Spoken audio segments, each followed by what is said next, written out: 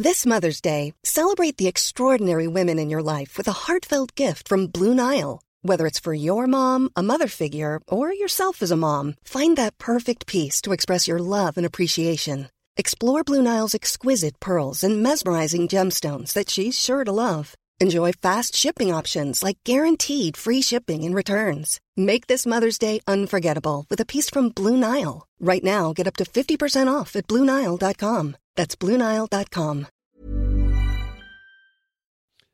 Hello, ladies and gents. This episode of Luke's English Podcast is sponsored by italki. italki is a really great way for you to find native English speakers and English teachers online for conversations or English lessons. The cool thing is that you can do the whole thing from the comfort of your own home. Just go onto italki, browse some of the teachers and English speakers they have there, and you can even have trial lessons with them at a cheaper price. And then when you eventually find the right person for you, you can then set up a bunch of English lessons or conversation sessions with that person. And it's a really good way for you to really push your spoken English fluency. And that is really important. If you want to use English for any particular purpose, you need to have practiced. You need to really get your speaking up, okay? And a really good way of doing that is to speak to native speakers on italki, all right? And because you're a listener to Luke's English Podcast, don't forget you can actually get 100 italki credits free. Just make a purchase on italki, and then they will give you a voucher which is worth 100 italki credits, equivalent to about $10 worth of English teaching free. Okay, to get that offer, just go to teacherluke.co.uk/talk or click one of the italki logos on my website. And then when you've signed up and you've made a purchase, that's when you'll get the $10 free worth of English lessons. Okay, right. So now let's start this new episode of the podcast. And here we go. Here's the jingle. You're listening to Luke's English Podcast. For more information, visit teacherluke.co.uk. Hello everybody, welcome back to another episode of Luke's English Podcast. In this one, I'm going to go through some of the language that you heard in the last episode of the podcast. So if you listened to episode, I guess it was episode 334, I think so. Anyway, if you listen to the episode with the interview with Craig Wheeland, then you can't have avoided noticing that the first 15 minutes or so was spent sort of going through a list of expressions that I wanted you to then notice in the conversation in an attempt to help you to sort of facilitate some language learning. And I promised in that part of the episode that I would do another one straight afterwards, in which I actually spent a bit more time focusing on the expressions, explaining them, giving some examples, and so on. All right. So this is an additional episode. This is like a teaching episode, a language study episode, let's say, a study pack episode, in which I'm going to help you to learn some vocab. So let's see. I have in front of me a list of something like 34, 35 phrases. You can see the list. It was published along with the previous episode, and I've copy-pasted it into the show notes for this episode too. So I heartily recommend that you go over to the page for this episode in order to have a look at the phrases that I'm teaching to you. You could just listen. You could just listen to this and just pick up the language that way. It depends, it depends on how sort of hardcore you are about learning the language using this podcast. You could just listen and have a nice time listening to my voice. I will attempt to give you some fairly sort of vivid examples. I'll try anyway to kind of bring a bit of colour to the episode. But also, if you really want to learn these phrases, then you could check out the list. You could perhaps come up with your own examples using those phrases and really try and squeeze them into your brain in some way. How are you going to do that? Well, you just need to try and find some ways of attaching the new language to existing language that you've already got in your head. So that means playing around with the words and phrases, maybe personalizing them, making them some sentences about yourselves, saying those sentences a few times, maybe just looking at the kind of the bare bones of the expressions, like the infinitive form, and like, putting it in the past, putting it in the future, talking about using the expressions to talk about things that are true about your life. Just the more you work on it, the more likely you are to remember it, basically. Okay, so in the last episode, I talked to Craig Wheeland, who's an English teacher and a podcaster, and we had a general chat about his life and his work and some other bits and pieces. As that was just an unscripted and authentic conversation, naturally, various bits of English kind of popped up during the conversation. So let's now go through some of that stuff. You could go back to the previous episode. After having listened to this, you could listen to the previous one again, and it might be a good way of reinforcing some of the language that we're going to go through here. There are many ways that you can approach this, basically. Or, as I've already said, you can just kick back and just enjoy listening to another episode of the podcast. So, let's start at the start. That seems like a logical beginning point, don't you think? So the first phrase I'm going to talk to you about is the expression, it's about time. It's about time. So, it's about time I did something. Interestingly, after it's about time, we usually have a past tense. It's about time we left. It's about time I did something. Okay, and so it just means that the time has come to do something. All right. So let's say maybe you've been waiting to do something, or other people have been waiting for you, and now the right moment has come along. We can use the expression, it's about time. For example, it's about time I got you back on the podcast. So, I was just saying to Craig that he'd invited me onto his podcast, and, it's normal in this kind of thing that you return the favour and invite the person onto your podcast as well. So it had been about a year since I was on Ingles podcast. So I said to him, well, it's about time I invited you on my podcast, I think. So there you go. It's about time I did something. Now, how would you use that phrase about yourself? You could say, it's about time I really focused on my pronunciation, or it's about time I, called my parents. It's about time I called my mum. Haven't spoken to them for ages. It's about time I did that. Or you might say, it's about time I did the washing up. Maybe you've got loads of washing up in the sink and you haven't done it yet. So maybe you should be doing that. You could listen to this while you're doing that, So lots of possible things. Maybe something you've been putting off for a while. It's about time I think it's about time I really fixed that dodgy table.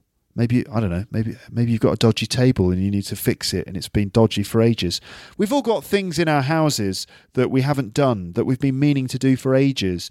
This is your chance not only to do that thing, but also just to use the expression, it's about time. Okay, so just think of it. Like, for me, what is it? Well, upstairs in the Sky Pod, I'm not in the Sky Pod at this point. I'm actually I'm on the sofa. Do you care? I don't know. Some of you are thinking, what's the Sky Pod?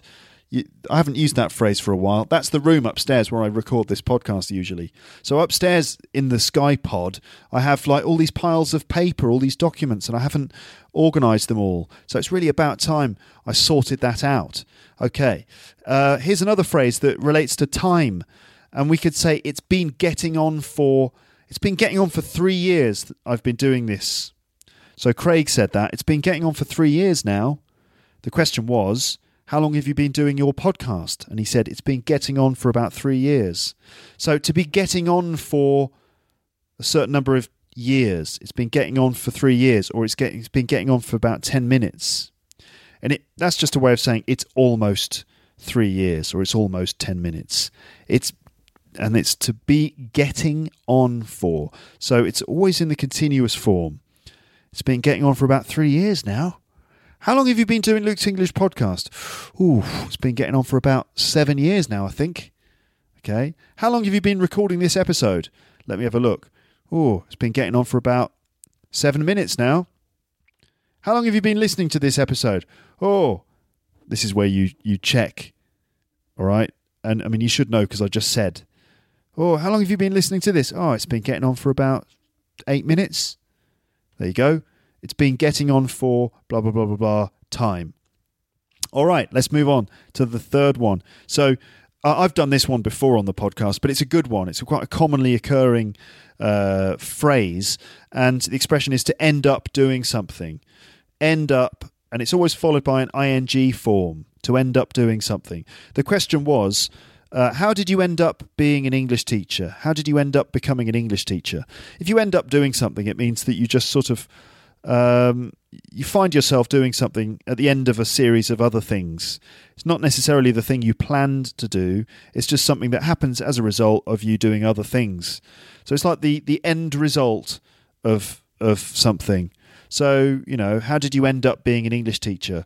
And I've used the phrase end up being an English teacher because most people don't normally set out to become English teachers. I mean, some of you do, I'm sure, but a lot of people they fall into English teaching. They just sort of do it because they don't necessarily know what else to do, or they do it because they're traveling, or they've fallen in love with a girl from another country or a boy from another country, and in order to, you know, get a job and live there, they realize that teaching is the way they do it. So many people end up being an English teacher.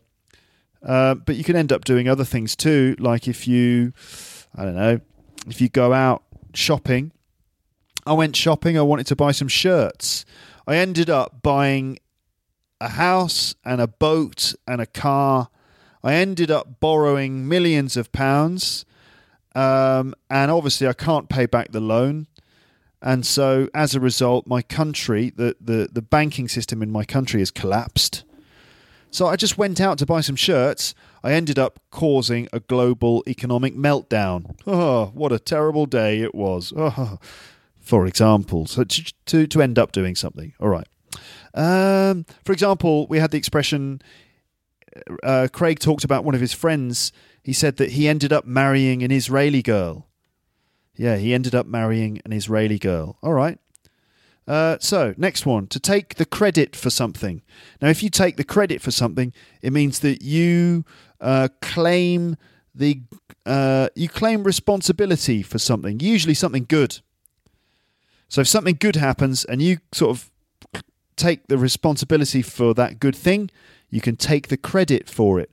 And in this case, I think he was talking about his friend. He taught English to his friend because his friend wanted to talk to these gorgeous Swedish students who turned up. I think he was working in a kibbutz in Israel at the time. And apparently they were working in the garden, and these gorgeous Swedish students arrived, and they were working in the garden too. And this guy wanted to chat them up. Naturally, you know, you would, wouldn't you, if you were working in a garden in a kibbutz, you know, digging in the soil and planting stuff, and you think this is all very helpful and very good for my character and good for my CV. But, God, it would be good if some Swedish girls turned up. And then, lo and behold, the Swedish girls arrive. But you realise that you can't speak English. And so Craig was there to help his friend. And he taught him some English, some, vital phrases for trying to seduce Swedish students. And the guy ended up marrying... Well, no, he did... His friend didn't end up marrying one of the Swedish girls, but apparently he had some success with one of the Swedish girls. I don't know what happened. I didn't ask. I should have asked. But apparently the guy had some success with the Swedish girls. And because Craig had, taught the guy English, he naturally took part of the credit for it. Okay, to take part of the credit for it. Let's see. Have you taken credit for something recently? Like, for example, if you're out, you've gone out on a Friday night with your friends, and one of your friends spots a girl that he really fancies, and you kind of you help him out. Maybe you're his wingman for the evening. You know what that is? A wingman. If you go out on the pull, if you go out looking to score, If you're looking for a girl, or if you're a girl, you're looking for a boy, or if you're a boy, you're looking for, whatever. If you're going out to try and get romantically involved with someone, sometimes it helps to have a friend who's there to help you. And in English, we say that friend who's helping you find someone, they are your wingman for the evening. It's a bit like in Top Gun. You know the movie Top Gun with Tom Cruise? You got Top Gun, the main pilot, and then there's the wingman, which is the guy who flies, either to your left or to your right, and they're there to sort of support you. So the wingman.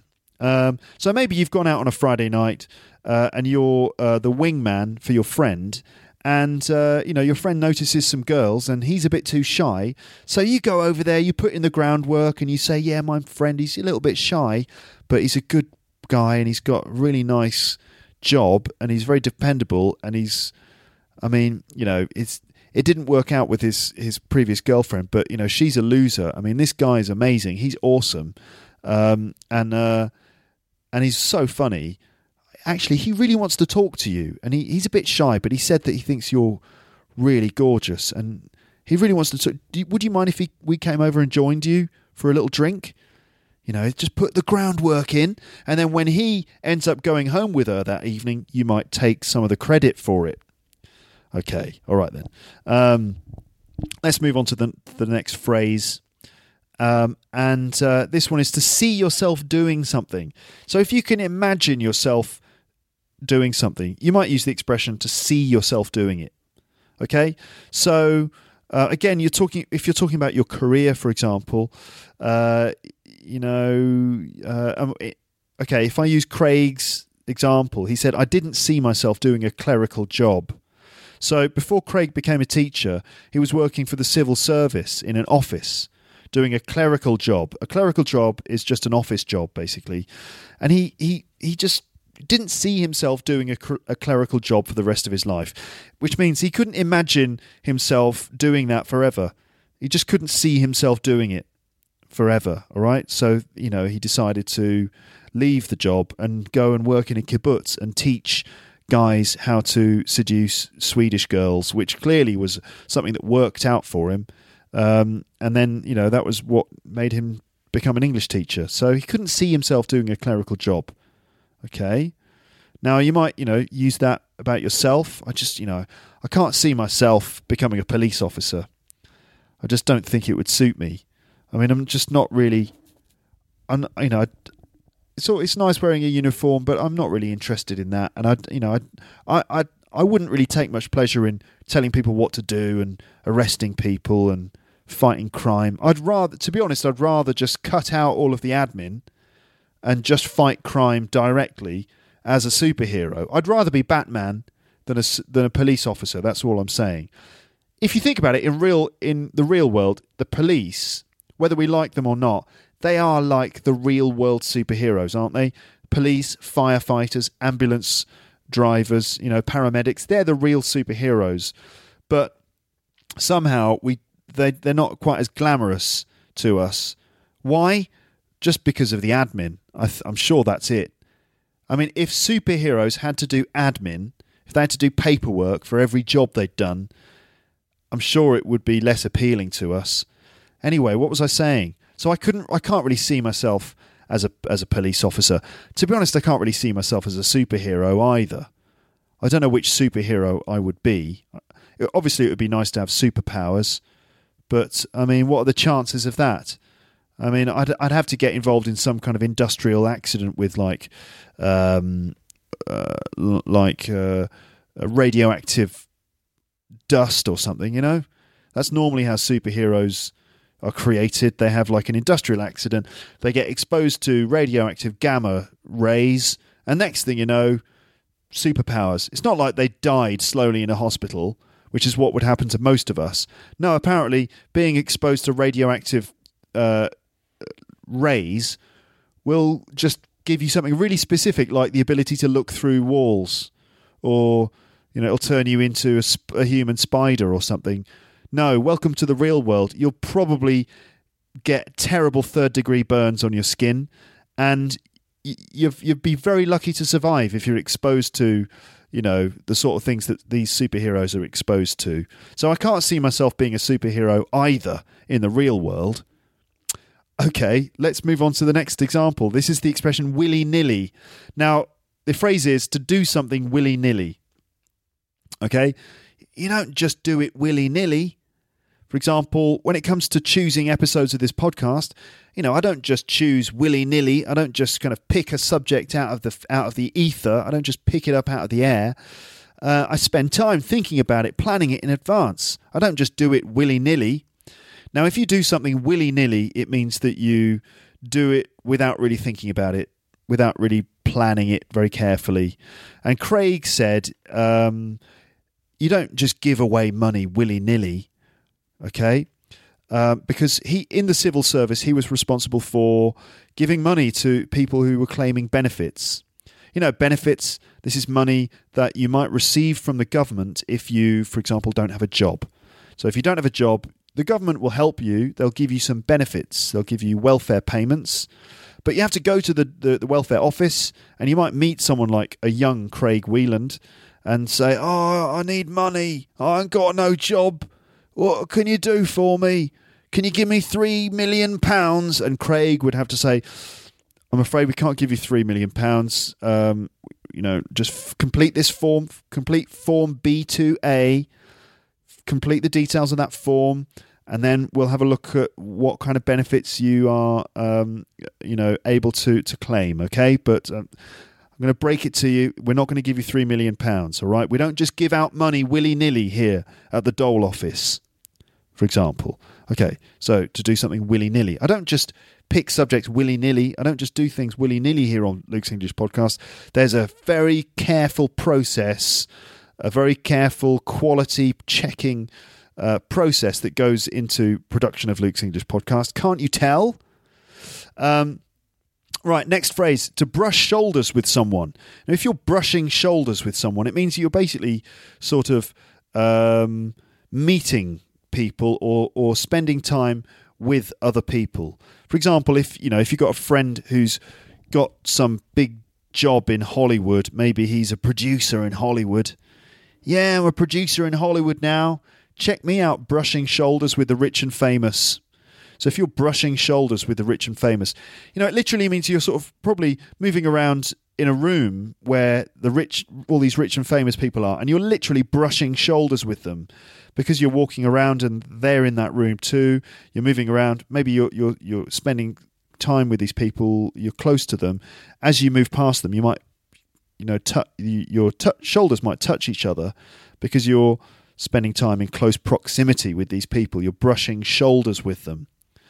So I said to Craig, you must have brushed shoulders with Essex's finest, meaning he must have spent time with some of the people from Essex who were claiming benefits. I said Essex's finest. I was saying that sarcastically. I really meant, some of the kind of average people that you might find in Essex who are out of work and, need to claim benefit.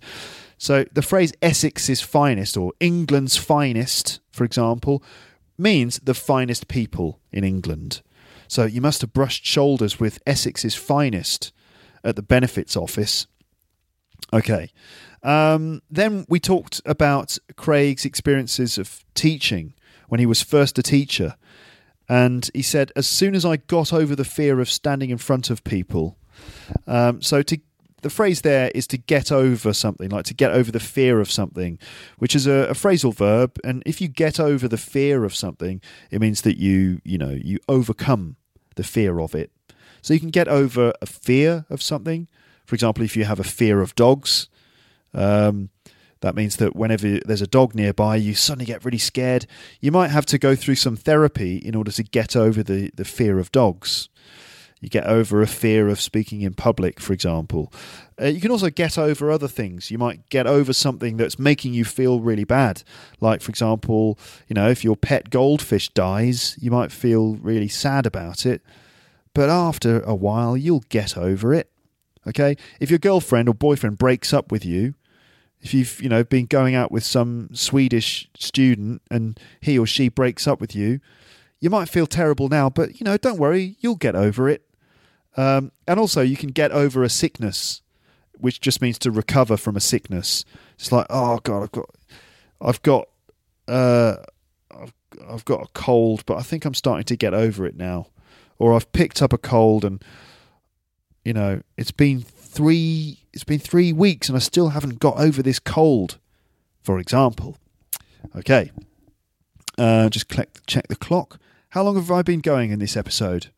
Ooh, it's been getting on for about 22 and a half minutes now.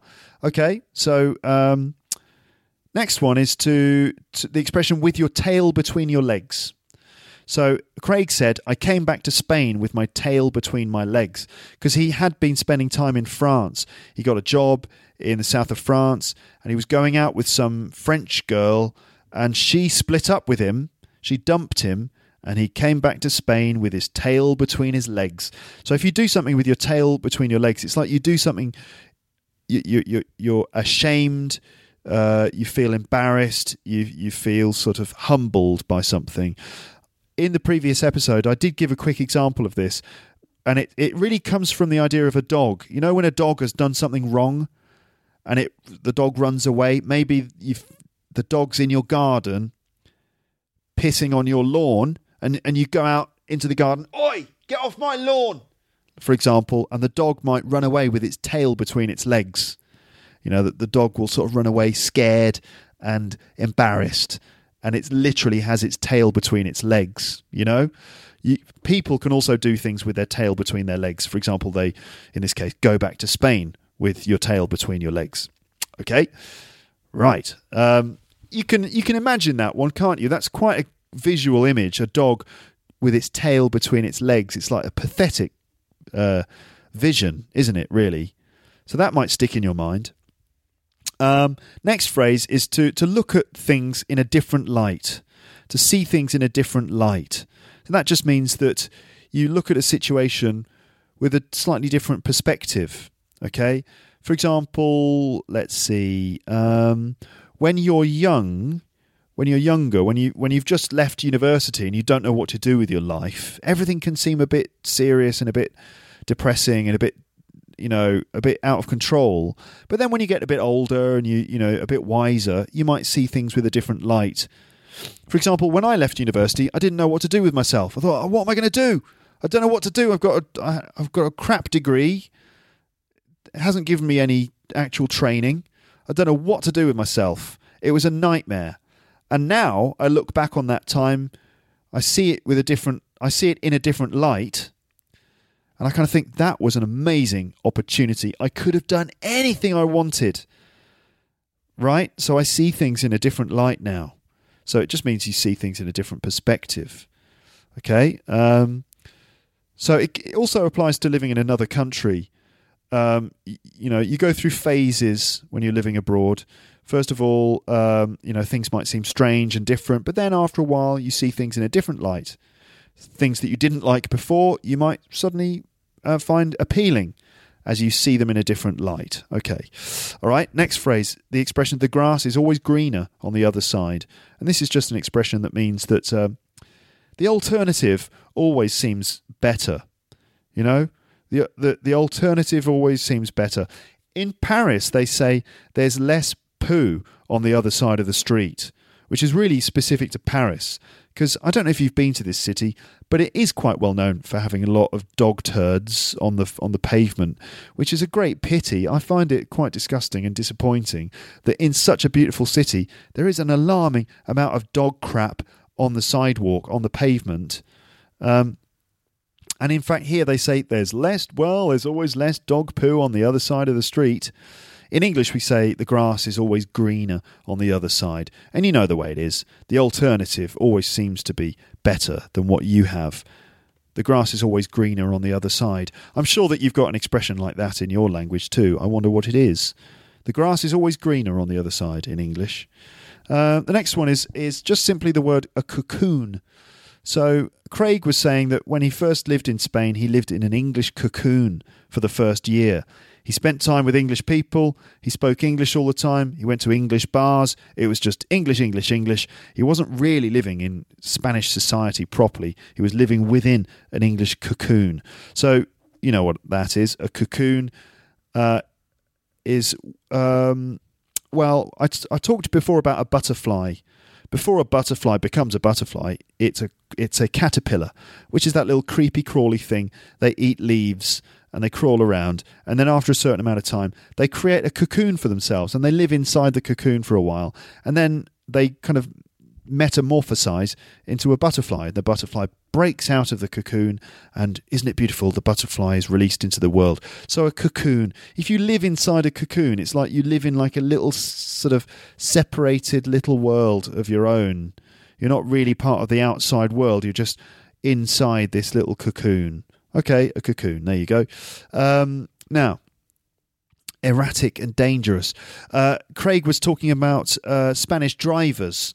Apparently they're very erratic. Now, if something is erratic, it means that it's sort of unpredictable. You don't know what they're going to do next. So they're not consistent. They're erratic. ERRATIC. Erratic and dangerous. Okay, I wonder how are the drivers where you live? Are they sensible, predictable, reliable, or are they a bit erratic and a little bit unpredictable? I wonder. Here's another couple of words that relate to driving. If you have a little accident in your car, you might get a scrape. You might have a scrape. A scrape is just another word for a scratch, maybe a little bit bigger than a scratch.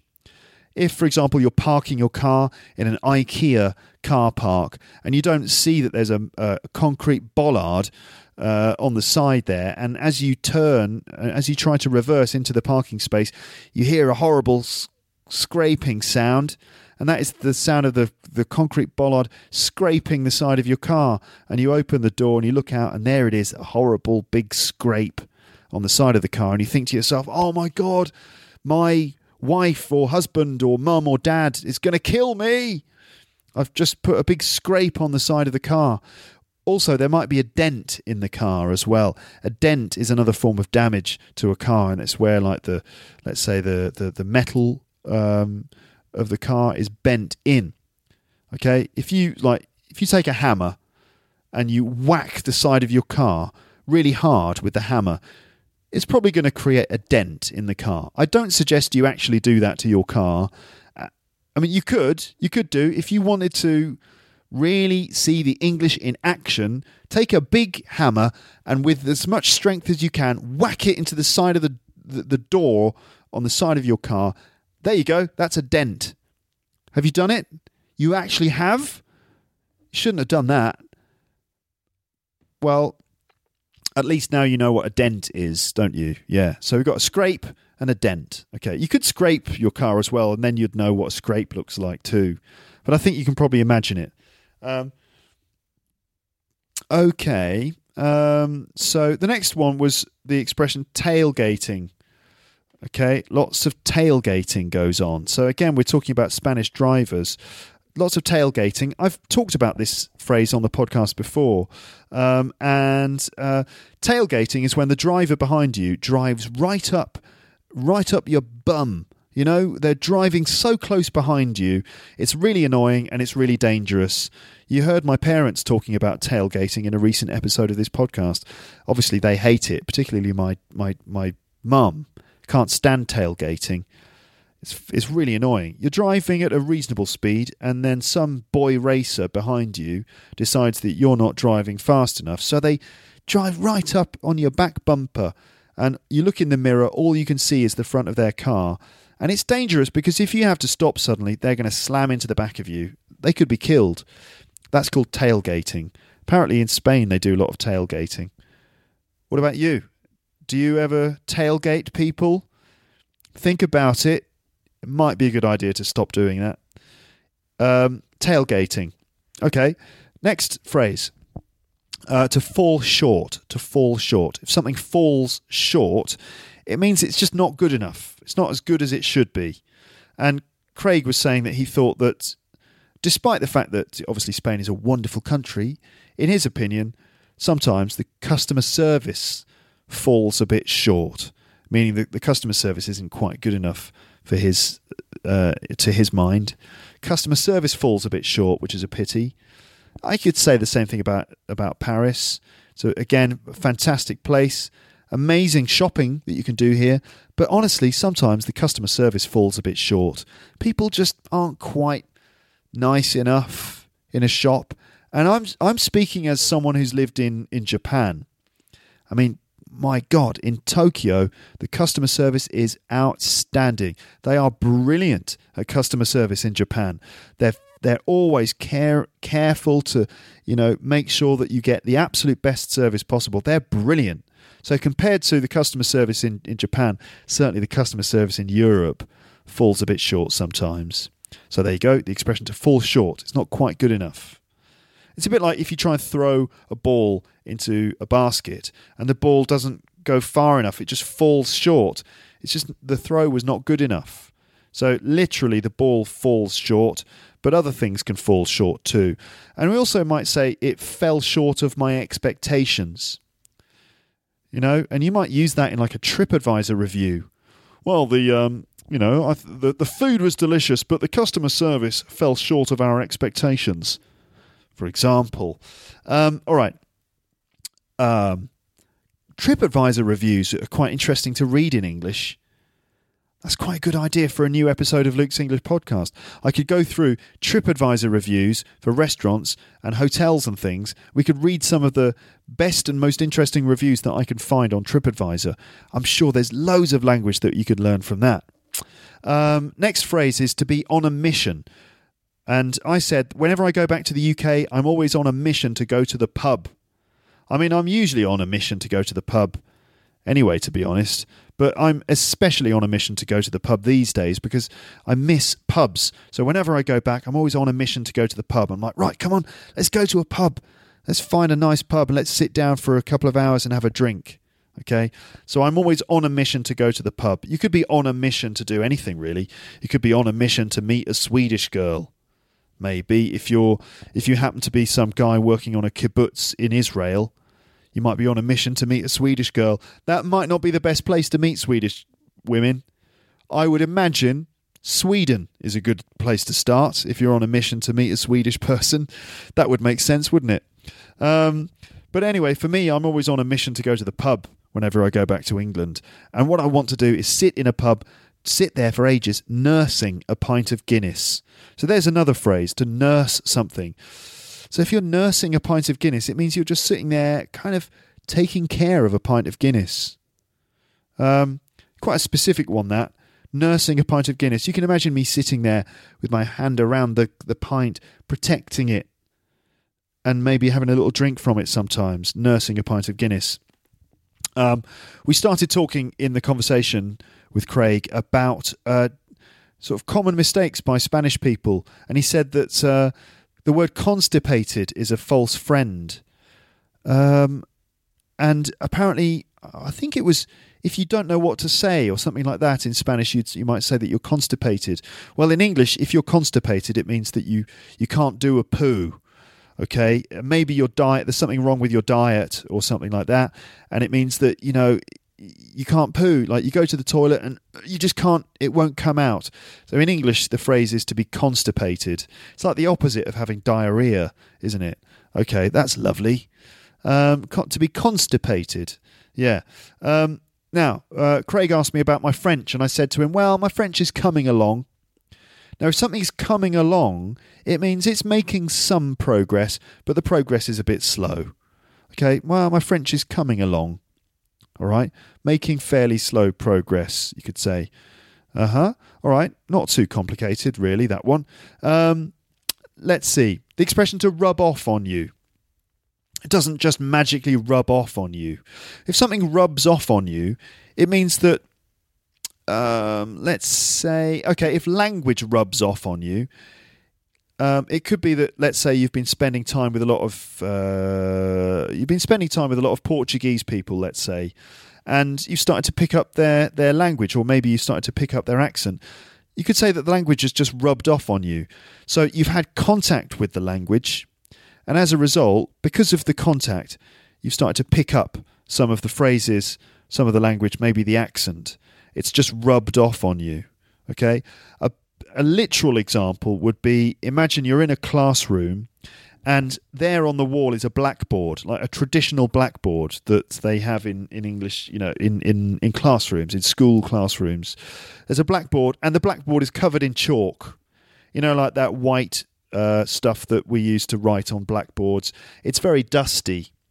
So maybe you've written on the blackboard and you stand at the board and you're spending time walking around in front of the blackboard and you don't realise that your coat, your jacket has been making contact with the blackboard, and you look at the arm of your jacket and it's covered in chalk and you go, oh God, all that chalk's rubbed off on my sleeve.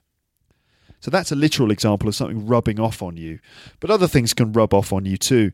Like, for example, the accent. If you spend lots of time in Liverpool hanging around with people from Liverpool, Scousers, the accent might rub off on you. And then you sort of start speaking like that. You start speaking with a bit of a Scouse accent like that. I'm not from Liverpool. I just spent loads of time there and the accent just rubbed off on me. Okay. Next phrase, to get by. To get by.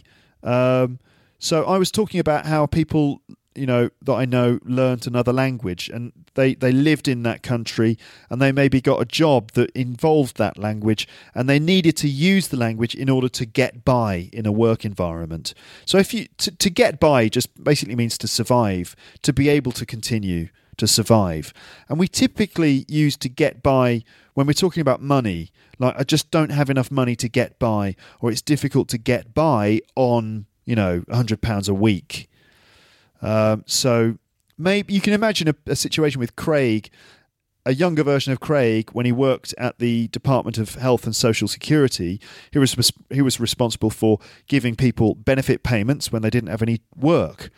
And maybe some guy from Essex was like, yeah, I need some money, mate. I do. It's difficult to get by on just £50 a week. Can't you give me a bit more, like maybe £3 million a week? And Craig would be like, don't be ridiculous. You don't need £3 million a week. Sure, it's difficult to get by on £50 a week, but, I can't give you £3 million. Don't be ridiculous. You'd more than just get by on £3 million. You'd live well. So, sorry, we can't give you £3 million, Mr. Essex man. We can only give you £55. £55? I can only get by on £55. Right, you get the idea. Next phrase was to pull out the stops. To pull out the stops. Now, I have done that on this podcast before, way back in the day. In the early days, I did an episode called Music Idioms, which featured a number of different idioms relating to music, like to blow your own trumpet, to be fit as a fiddle, and also to pull out the stops. If you pull out all the stops, or you pull out the stops, it means that you really go for it. You kind of put loads of effort into something, or make loads of effort, try really hard, just go all cylinders. It comes from playing the organ. And I think that some of those old organs, like a church organ, they have these stops, which are like these valves, I think. And if you pull out all the stops, I think it makes the organ much louder. It makes the sound a lot fuller. So it's like going for the maximum, like doing the maximum that you can do. And I said about my French, I said, if I don't pull out the stops and work on the language, then it's just not going to improve. Meaning, if I don't make a maximum amount of effort, then I'm not going to improve in my French. So, I really want to pull out the stops and work on the language a bit. Okay? Maybe you could say that about yourselves as well. You could say, I've just been coasting recently with my English. I just don't feel it's really improving. So I really want to just pull out all the stops and really get a grip on this and really try and push my English to another level. Excuse me. So, next one. At this point in the interview with Craig, I started to ask him questions that he'd asked me in our interview previously. And so I said to him, right, I'm turning the tables on you. You're going to be in the hot seat this time. So if you turn the tables on someone, it basically means you change the situation so that you do to them what they did to you. Okay? Now, you might hear that in a football commentary. If it's like Manchester United versus Liverpool, and, in the first half of the game, Manchester United scored 2 goals against Liverpool, and then in the second half of the game, Liverpool come back and they score another goal. and they start to win the game. And you might hear a football commentator say, and Liverpool here are turning the tables on Manchester United at Old Trafford this afternoon. Having come back from 2-0 down to 2-2 here, Liverpool turning the tables on Manchester United this afternoon. It just means like reversing the situation, turning the tables on someone. Suppose you can imagine literally turning a table on someone so that, what they previously had is now yours and what you had is theirs. You turn the tables on them. The other expression was to be in the hot seat. If you're in the hot seat, it means you're kind of the one who has to answer the questions, basically. And it's a bit like in a game show situation. You might have a seat, literally a chair, that people sit in when they answer the questions, and that you might call that the hot seat. It's the hot seat because it's the one with that there's pressure on that seat. You feel the heat when you're sitting in that seat. So to be in the hot seat just basically means to be in a position where you have to answer all the questions. Okay.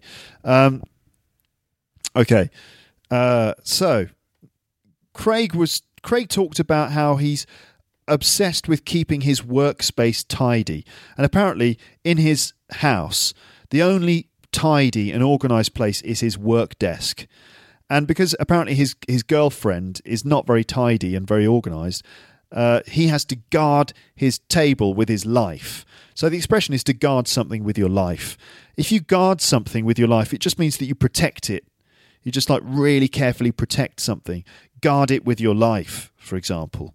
Imagine if I gave you a USB pen drive with every episode of Luke's English Podcast on it, and it was like the only remaining record of all of the episodes of my podcast, because somehow they all got wiped from the internet and my computer exploded one day because it was too awesome. It just exploded, and the only thing I had was like a single backup of a USB drive, and I'd give it to you and I'd say, this is the only remaining record of every episode of Luke's English Podcast. Keep it secret, keep it safe, guard it with your life. A bit like in Lord of the Rings, the ring. Gandalf might say that to Frodo. Keep it secret, keep it safe, guard it with your life. I don't think he actually ever says guard it with your life, but he might have done if it was, a modern story. Guard it with your life. What else would you guard with your life? I don't know. Guard it with your life. I don't know, just anything that's really important to you, really. Guard it with your life. You know what I'm going to do? I'm going to have a quick look online at the expression guard it with your life. This is a fairly quick way of finding examples of language on the internet. I've just typed in guard it with your life into Google in speech marks, and I'm going to click the news button, and so that I'm going to get news articles that feature that phrase. And we've got 16 signs you're in a relationship with red wine. This is from the Metro newspaper, metro.co.uk. 16 signs that you're in a relationship with red wine, which is a jokey article that, you might read if you are worried that you drink too much red wine. Now, where is that phrase, guard it with your life, in this article? Let's have a quick look. So I've now copied guard it with your life from the Google search bar, and I'm going to do Control F, search for the phrase guard it with your life. Just remove the speech marks this time. So let's see if we can find that in the document. So guard it with your life. Okay. So 16 signs that you are in a relationship with red wine. And one of the signs is that when you go to a party, you're the only one who brings a bottle of red wine, and then you have to guard it with your life. So you've brought the red wine, no one else brought any red wine, and you decide, oh my God, I'm going to have to guard this with my life. So you kind of protect it. Okay, so there's an example of to guard something with your life. Let's have another one. Okay, let's have this one. How to make coach feel like first class. So this is an article from McAllisternews.com, and this is a guide on how to, when you're flying and you're flying economy class, This article will help you to learn how to make economy class feel like first class. So it's ways of trying to make economy class feel like first class. And it says you need to get a neck pillow. You know those pillows that you have around your neck when you're on a flight? And it says there are about a zillion varieties of neck pillows out there. Some of them are foam. Some of them have those little beads in that squish around. You just need to find a neck pillow that works for you and guard it with your life. Okay, so there you go. A few phrases with the expression guard it with your life there. All right, so next one is just the expression to dare to do something. If you dare to do something, it means you sort of do something that requires courage. Maybe do something a little bit dangerous. And he said about his girlfriend, if she dares to put a pen on my desk, I shout at her and then we have an argument. Because obviously he's guarding his desk with his life, trying to make sure it doesn't get disorganised. So if she dares to put a pen on my desk, I shout at her and we have an argument. Okay, don't you dare. There's an expression you might say to someone. Don't you dare. Like if someone's, for example, you've just got some ice cream and you've served yourself some ice cream and someone like your friend is looking at the ice cream and they've got a spoon and they're going to steal some of the ice cream and you would say, don't you dare. Meaning, don't even think about stealing any of my ice cream. Don't you dare steal my ice cream. Okay. Next phrase, a whiff. WHIFF. Whiff. Now, a whiff is it's a noun, and if you have a whiff, it's like you have a smell. Right, you have a whiff of something. It's like to have a smell of something. When would you have a whiff of something? Maybe, I know a good example. You know when you've bought some coffee, you just bought some coffee granules, and you open up the bag, and you have a good whiff of the coffee. Oh, it smells good, doesn't it? You know the smell of like freshly ground coffee? Have a whiff of that. Oh, yeah, that smells fresh. That smells good. Now, in the episode, Craig said that when he was a kid, he used to collect... what was it? He used to collect petrol caps. You know, cars, when you fill a car with petrol, you need to take off the petrol cap. He used to steal them and collect them when he was a kid, and he'd keep them all in a plastic bag. And every now and then he'd open the plastic bag and have a whiff, and apparently it smelt of petrol, and he liked the smell of petrol. Okay, to have a whiff of something. All right, there's an expression. Did you know that word? To have a whiff of something is like to have a smell of something. Okay, well, now you do. So then we started talking about cats and dogs, of course.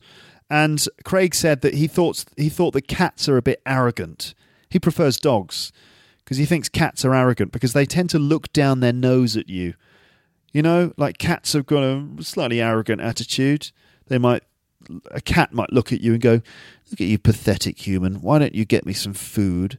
Either get me some food or just go away. Because I'm a cat. I'm going to look out the window now because I don't care about the lives of humans. Because I'm a cat and I'm above this. Now let me lick my testicles in plain view of everyone because I'm a cat, okay? I don't care. I look down on everyone. I look down my nose, in fact, at everyone. So to look down your nose at someone is to kind of look at, to consider someone with a disdainful attitude. Look down your nose at them. You're not even fit to lick the fur off my ears. Bit weird. Bit of a weird thing for a cat to say. Anyway, if cats could speak, they'd probably speak like that. Get me food, human. Get me food, stroke me, or leave me alone. You've got three options, humans. So they do tend to look down their nose at you, don't they, cats? Unless they want something, They've got two modes of behaviour. It's like either, give me some food, stroke my back, do you love me? Or it's, who are you anyway? I don't care about you. You mean nothing to me.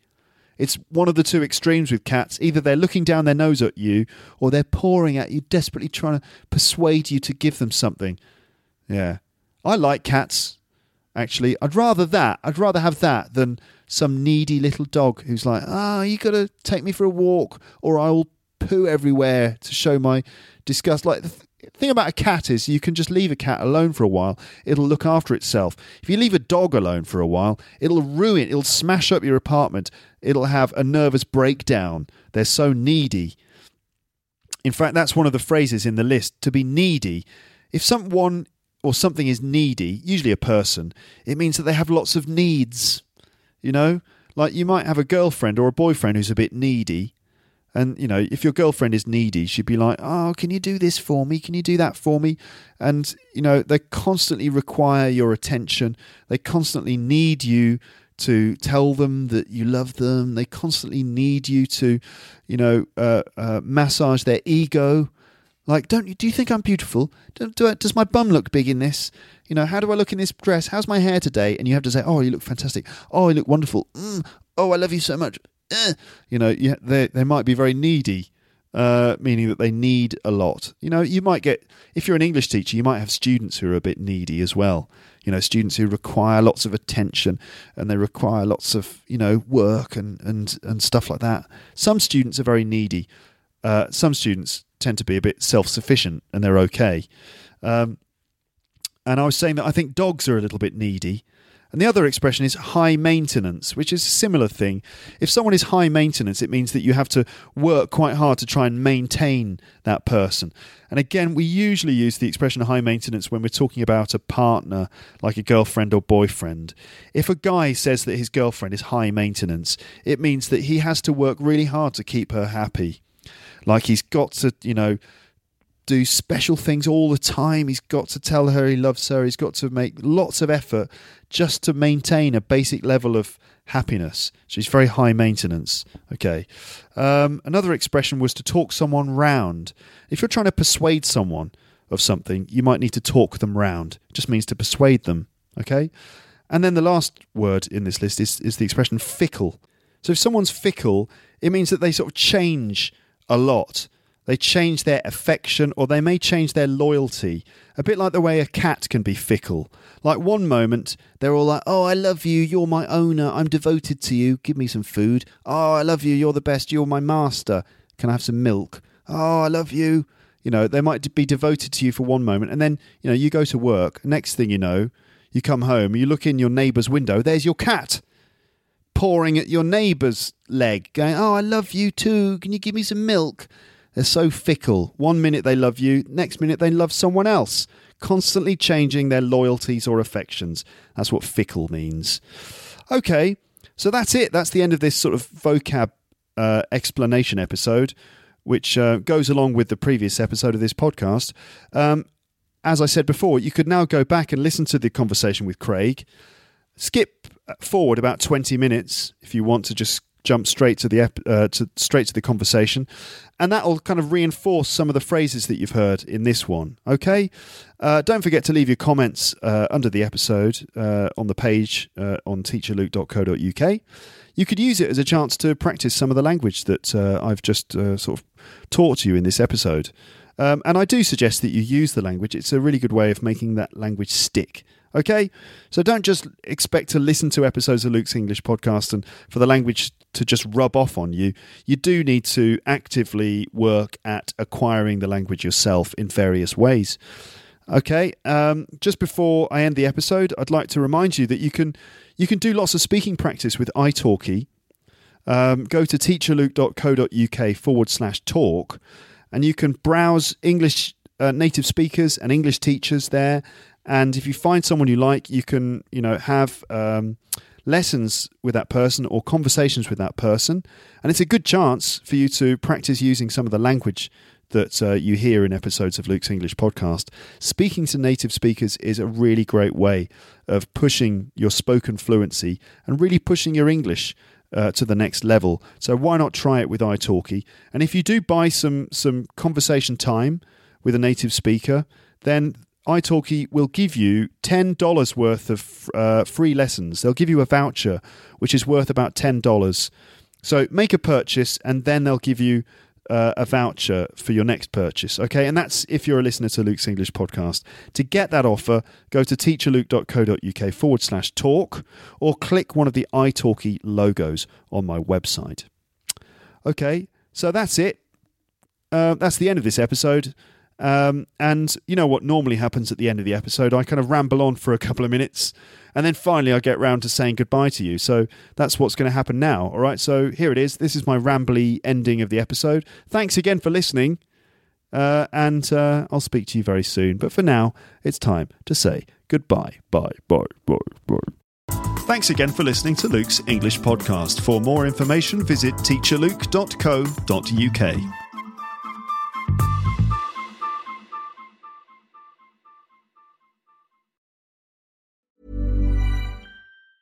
A lot can happen in 3 years, like a chatbot may be your new best friend. But what won't change? Needing health insurance. United Healthcare Tri-Term Medical Plans, underwritten by Golden Rule Insurance Company, offer flexible, budget-friendly coverage that lasts nearly 3 years in some states. Learn more at uh1.com. If you enjoyed this episode of Luke's English Podcast, consider signing up for Luke's English Podcast Premium. You'll get regular premium episodes with stories, vocabulary, grammar and pronunciation teaching from me, and the usual moments of humour and fun. Plus, with your subscription, you will be directly supporting my work and making this whole podcast project possible. For more information about Luke's English Podcast Premium, go to teacherluke.co.uk/premium info.